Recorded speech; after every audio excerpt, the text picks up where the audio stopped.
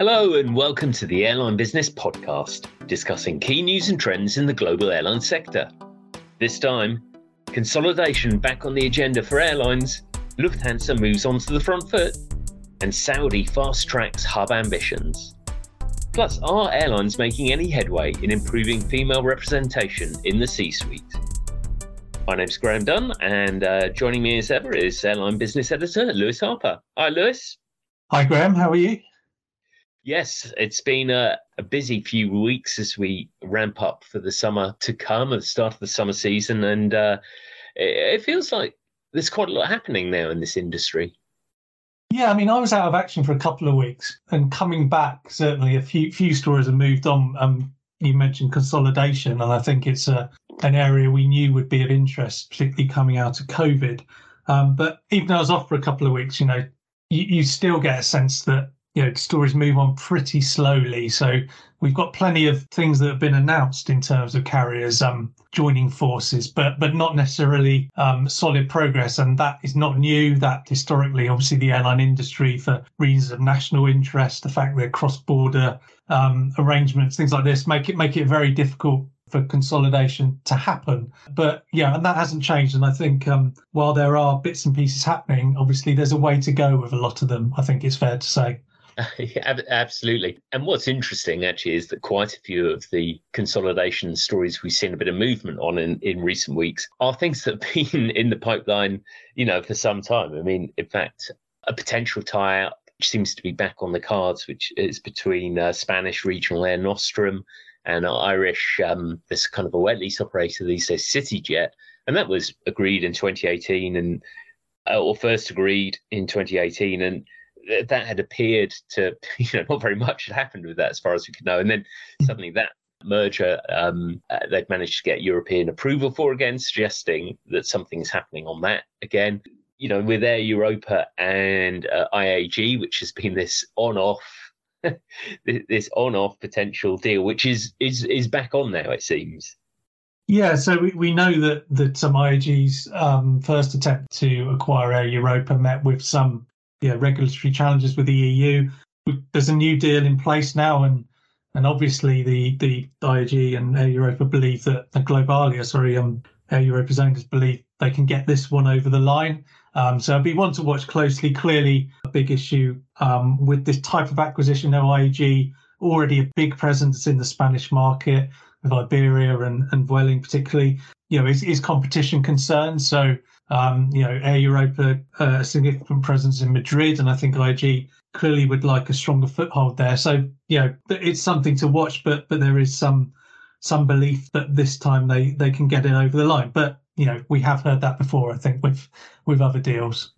Yeah, and, another one which has been, there is still progress on, which is, and this illustrates the kind of international nature of the business, because it's a domestic tie-up in theory between Korean Air and Asiana, which is kind of a product of consolidation coming through the pandemic.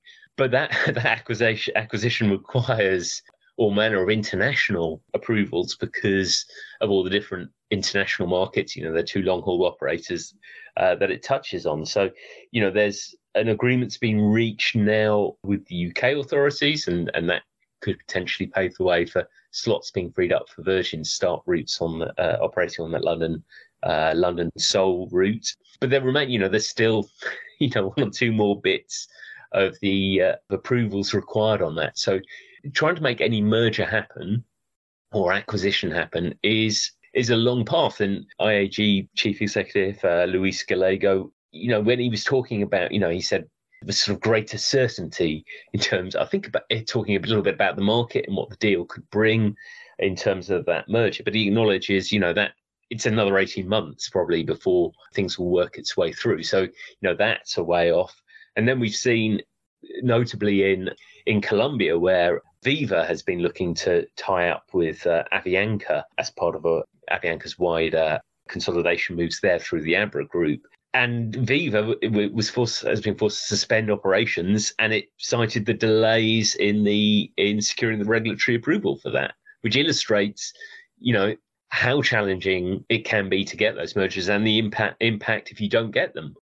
Precisely. And then you look to a story that has been rumbling on for a long time now, where it feels like a long time, is obviously Spirit in the US. And again, in this case, obviously Spirit and JetBlue, both US operators, but again, big regulatory hurdles there, and already government departments suing to stop the deal in recent weeks and days. As you say, the airline industry is not easy at all in terms of getting these deals over the line. And us covering them, you obviously, when the deal is reached, like when JetBlue eventually forced Spirit hand and Frontier fell away, there's kind of a sense, well, the deal's done now, but actually what's ahead is a very long process. And, the noises coming out of government in that case are not particularly encouraging. And I can understand some of the frustration for JetBlue, which is looking at the market as it stands, where 3-4 big consolidated players have, 80% of the market in the US, and saying,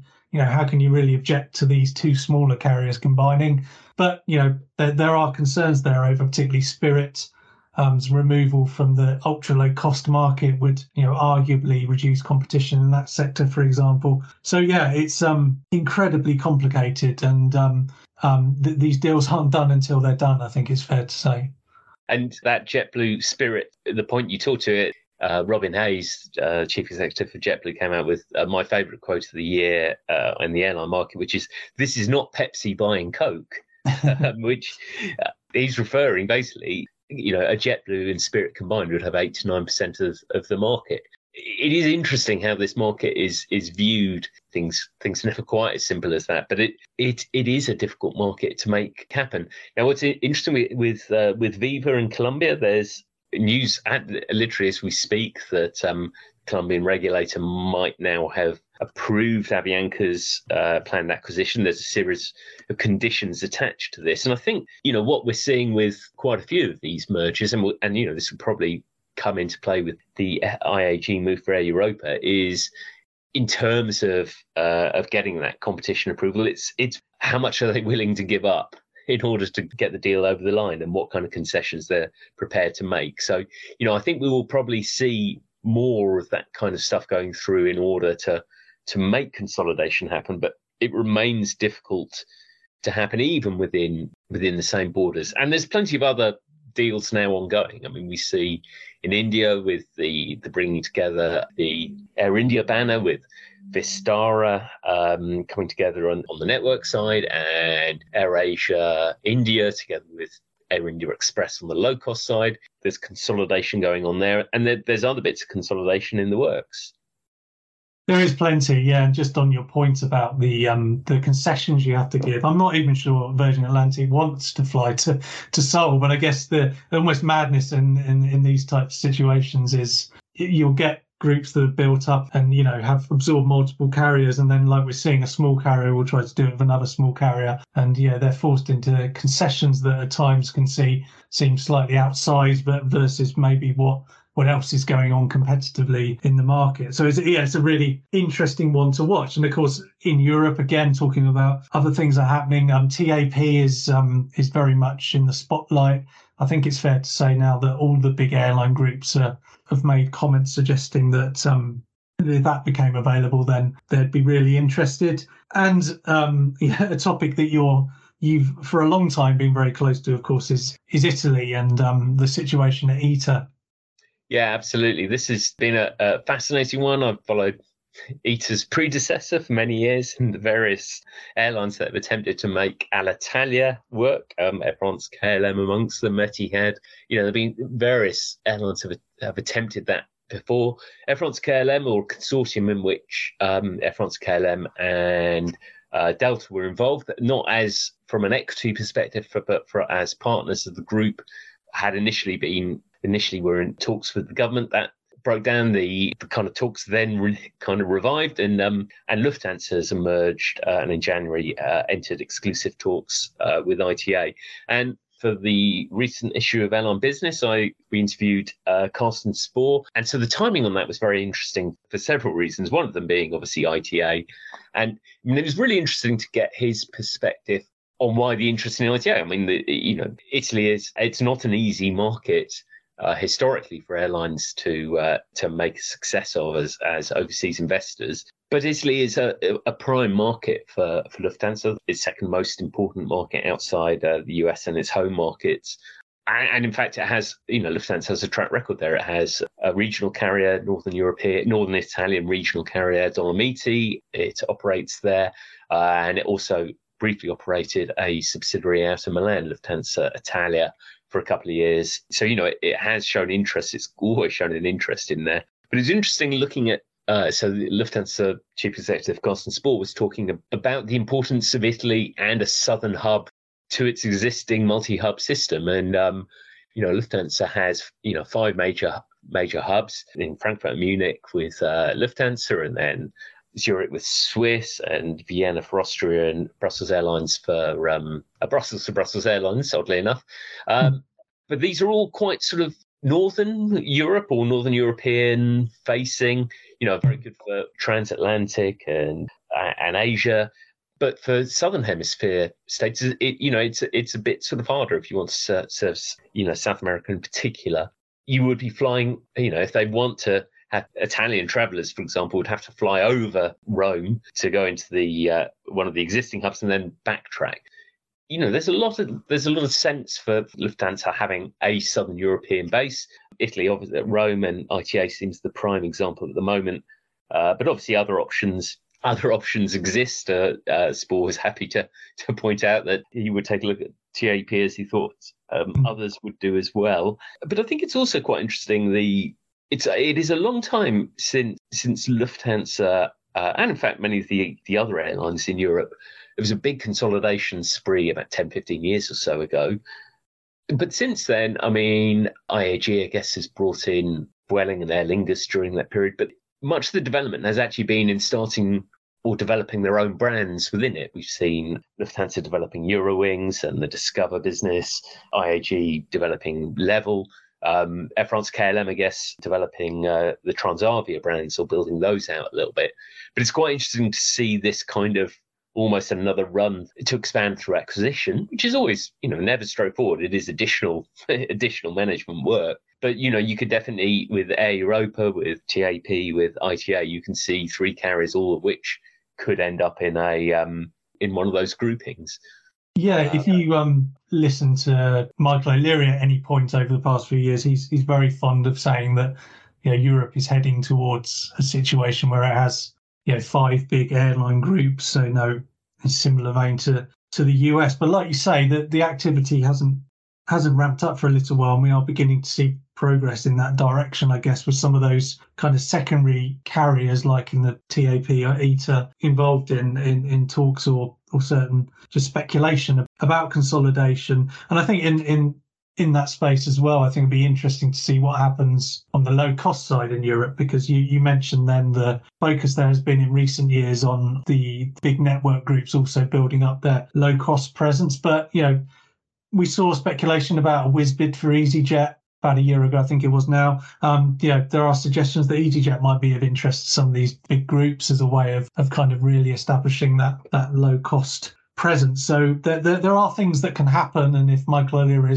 were right, there are things that will happen in the coming years that will give that European industry a bit more of a kind of US style look to it. Michael O'Leary, of course, you go back to Ryanair's move to take over Aer Lingus, which appeared quite really just to be stirring and quite a cheeky bid on Ryanair's part on the one hand. But they made this offer, and that was a point that O'Leary and Ryanair would make, had made at the time, was that they were blocked. Ryanair and Aer Lingus was blocked, whereas a tie between Olympic Air and Aegean came together. Aegean doing pretty well these days.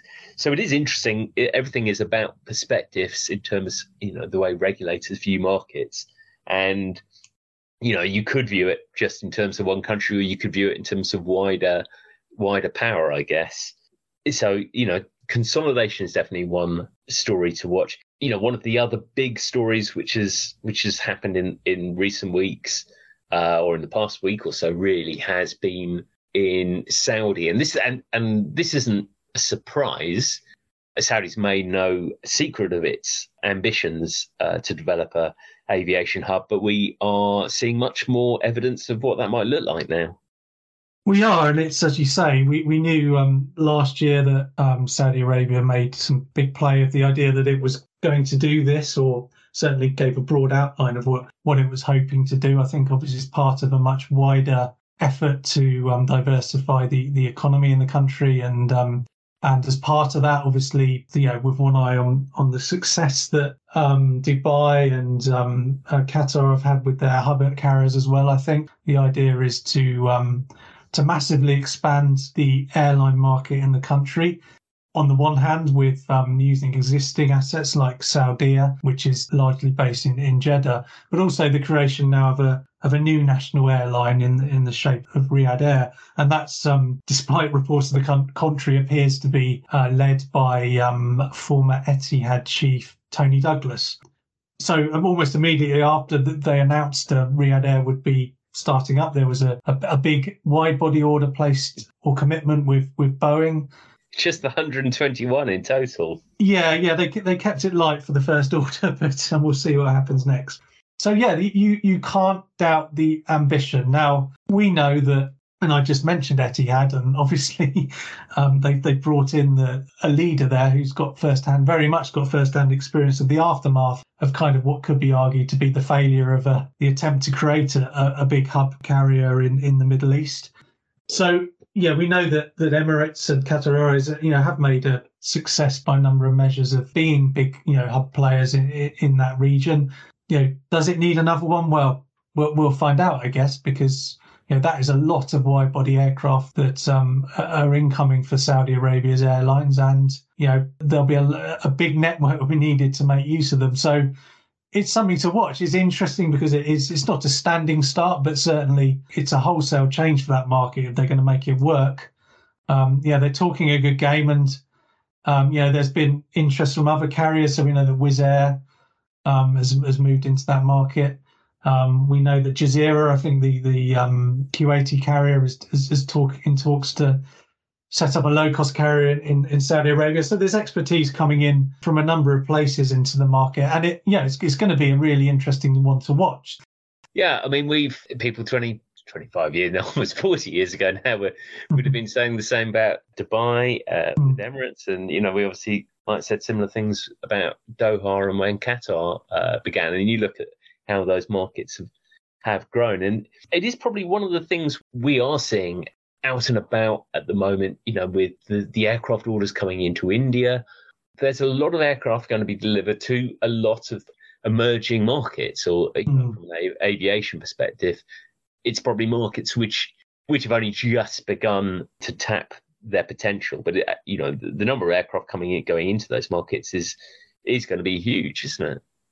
It is, yeah. And like you say, the potential is there. So, these are markets that are relatively underserved. When you look at flights per capita, they're, India, Saudi Arabia, whatever, are quite low compared with more developed markets. So there is in both of those cases, there's a decent sized, with India, potentially the biggest population in the world soon, of local people to pay to travel on these aircraft. And that's undeniable. And however uncomfortable some of these things may look in the context of sustainability and these huge growth markets, obviously you will need to have one eye on that topic as they bring in these aircraft, and the industry tackles how it addresses its footprint while it's growing. But you're right, there are markets to watch, and it's undeniable that on paper there's potential to grow there.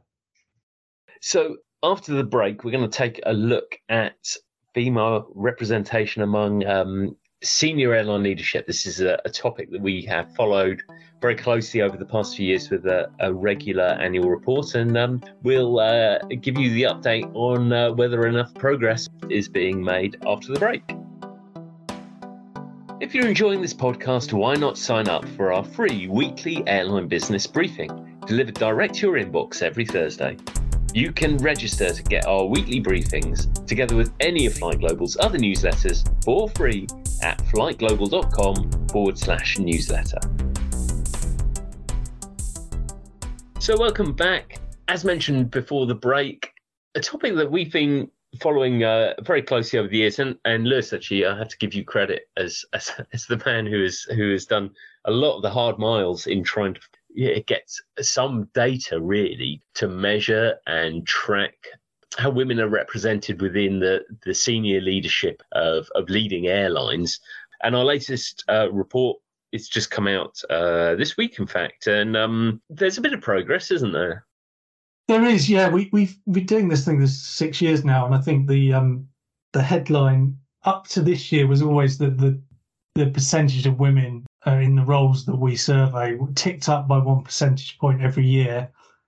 This year was the first year where that it didn't, so it was flat on the end of 2021. So the data we put out this year is for the end of 2022. But yeah, there is progress. To give some kind of context to that, when I did the first survey in 2017, we basically survey the top 100 airlines and look at 6 of the same executive roles in each of them. And in 2017, 535 of those 600 roles were taken by men and 65 by women. So then that 65 equates to around 11%. It ticked up a percentage point every year. Sorry, yes, and this year the results were 92 women in the 600 roles, so that's around 15%. One caveat with that is that the 6 roles include HR director, where historically more women have tended to be in that role. So if you remove HR director from the survey, so that would be 500 roles at the top 100 airlines. It's around 50 women in those 500 roles, so around 10%. So it's low, and it's low against other industries. But this year there were some encouraging signs, and I think the chief executive role is the one where the best news came, I think. Yes, and we have over the not just over the past year, I'd say over the past couple of years or so, we have seen some quite high profile appointments at the top of airlines with a number of notable firsts for countries, airlines in particular countries. Thinking about airlines like Pegasus and El Al in Israel as good examples where we've seen new leaders come in. And I suppose the other thing to say about this is, because the sample size is relatively small in the number of female CEOs that we have at the moment, tracking it over a period of years is probably much more effective, or a much clearer trend line, than tracking it over 1 year, because you only need a couple of people to leave or a couple of people to join to have maybe a bit of an outsized effect. But I guess that line has largely been going up over the years. It has. So yeah, as a whole it has. And you're right, I think, because one of the reasons, like you say, having several years worth of data is important is because we're very low base on some of these things. So if you look at chief operating officers in the top 100 airlines, for example, it dropped from 6 to 4 this year. So only 4 of the top 100 airlines had a female chief operating officer. And the headline might be 1 year number of women leading airlines doubles, but that number was as low as 2, I think, at one point in 1 year in these surveys. So yeah, you're right. That it's really important to have several years worth of data to get a true sense. But I think even with that in mind, this year is the chief executive part of it is very strong. And I think notably, I think there are 12 women leading airlines in the top 100. Clearly, still miles away from anything like parity, but it does place the airline industry pretty favourably against other industries. So you look at any survey, I think I looked at several from the big stock exchanges around the world, for example, where it tends to be in the single figures, so 6-7% of CEOs being women. And this year, the airline industry has been a standout, like you say. Beyond the ones you mentioned, we've also got Stephanie Tully at Jetstar Group, Annette Mann at Austrian Airlines, and 1 or 2 others in acting roles. And we have had Christine Umier leaving TAP since the survey data was firmed. But there are other movements happening that will probably offset that loss as we look back on this year for the 2023 survey. So there is a really positive story there, and this is it's not just us kind of doing this on a whim, really. This is a big topic for the airline industry. So IATA speaks about it a lot. For example, it's got its own program called 25 by 2025, which has a range of is kind of a way airlines get together, the signatories get together. I think it's about 50% of IATA's membership now get together regularly, talk about it. It also contains targets around increasing the number of women in certain roles by 25% or to 25% of the total. So it's a big deal. And the industry, as I say, it's slightly disappointing this year that overall the percentage of women in those 600 roles didn't tick up for the first time. It did go up in absolute numbers by 2, but you can just about say that the industry is still on the right track. And I suppose one key thing that always comes out when you talk to people about this topic and you hear people speak about it is, in order for change to happen, you need to have more women in those top roles. And one thing's for sure, last year there were 6 women in last year's survey leading airlines. This year there are 12.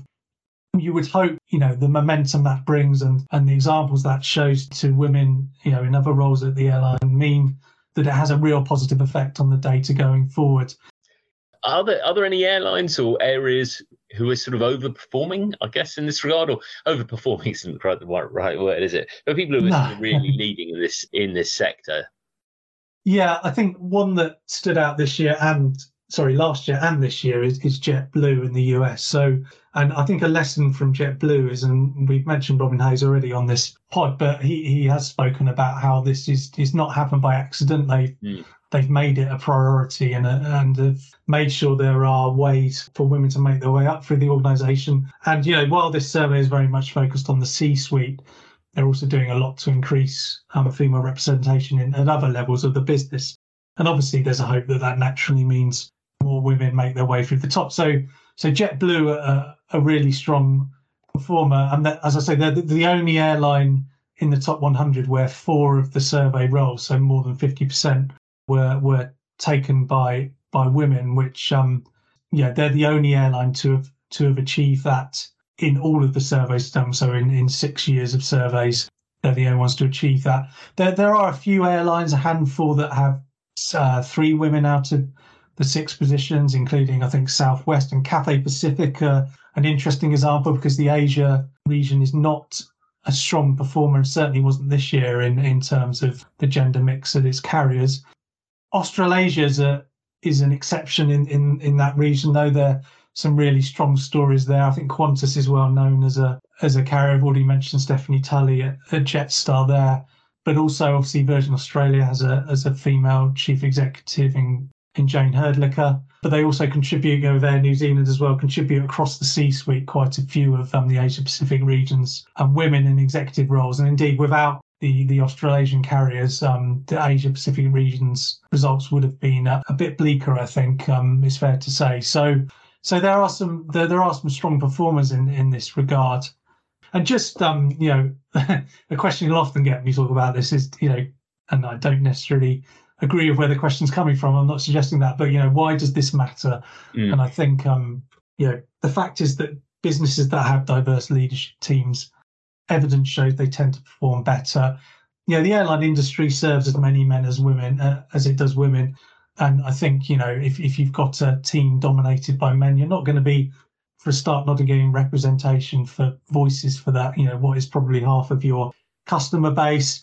But also, in the way businesses are run, the diversity of voices just helps so much. And as I say, evidence suggests it makes for a better business. But also, IATA talked about this over their Global Media Day. There's also a recognition among the next generation of travellers that they value giving money to businesses that actually think about diversity and have showed strong progress on it. So it's not just about the internal, operations of the business. It is becoming a theme that a potential passenger might look more favourably on a business if they know that they've got really strong female representation, at the top level. So it is a topic that will continue to be important, and it's certainly not just an arbitrary thing. I think the airline industry has long recognised it needed to do more, and it is starting to. I think that's still the headline. There's a long way to go, but more and more airlines are signing up for IATA's initiative, and the growing roll call of women at the top of airlines is I think a really positive thing, and something that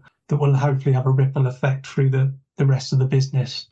Yeah, I can't recommend enough taking a look through the article. We'll provide the link in the podcast notes, which is obviously available on flightglobal.com. But it is fascinating seeing that progress, especially looking at it over a period of time, which, when we started the survey 6 years ago, these were arbitrary figures. They were just a kind of a starting point. But now there's a kind of wealth of evidence. You can start to see trends emerging. The charts and graphs you've lovingly created probably tell the story far more easily than though I'd be impressed by how you've put it together in words.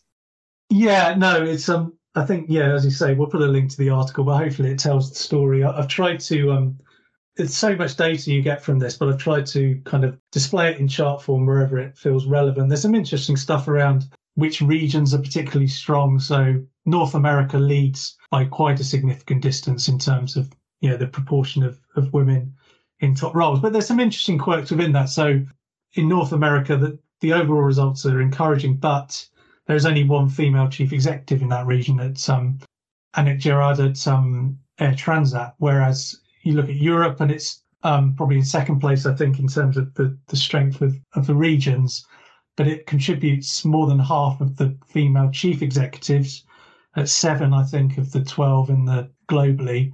So, and as I say, within Asia Pacific, the Australasian carriers are really strong performers. So some really interesting data there, I think, that hopefully you can get stuck into if you really want to on our website and in the new issue of Airline Business. Excellent. Okay, I think we'll leave it there. Lewis, thank you for your time. Cheers, Graham. As we mentioned, you can find links to not just the C-Suite diversity article, but all the other articles that we've referenced in the podcast notes and on flightglobal.com. And of course, you can keep up to date with all our news and coverage, including news from the upcoming Airlines for Europe event, which will be in Brussels. If you've enjoyed the podcast, please leave a review. Don't forget to subscribe to the podcast, and we'll see you again next time.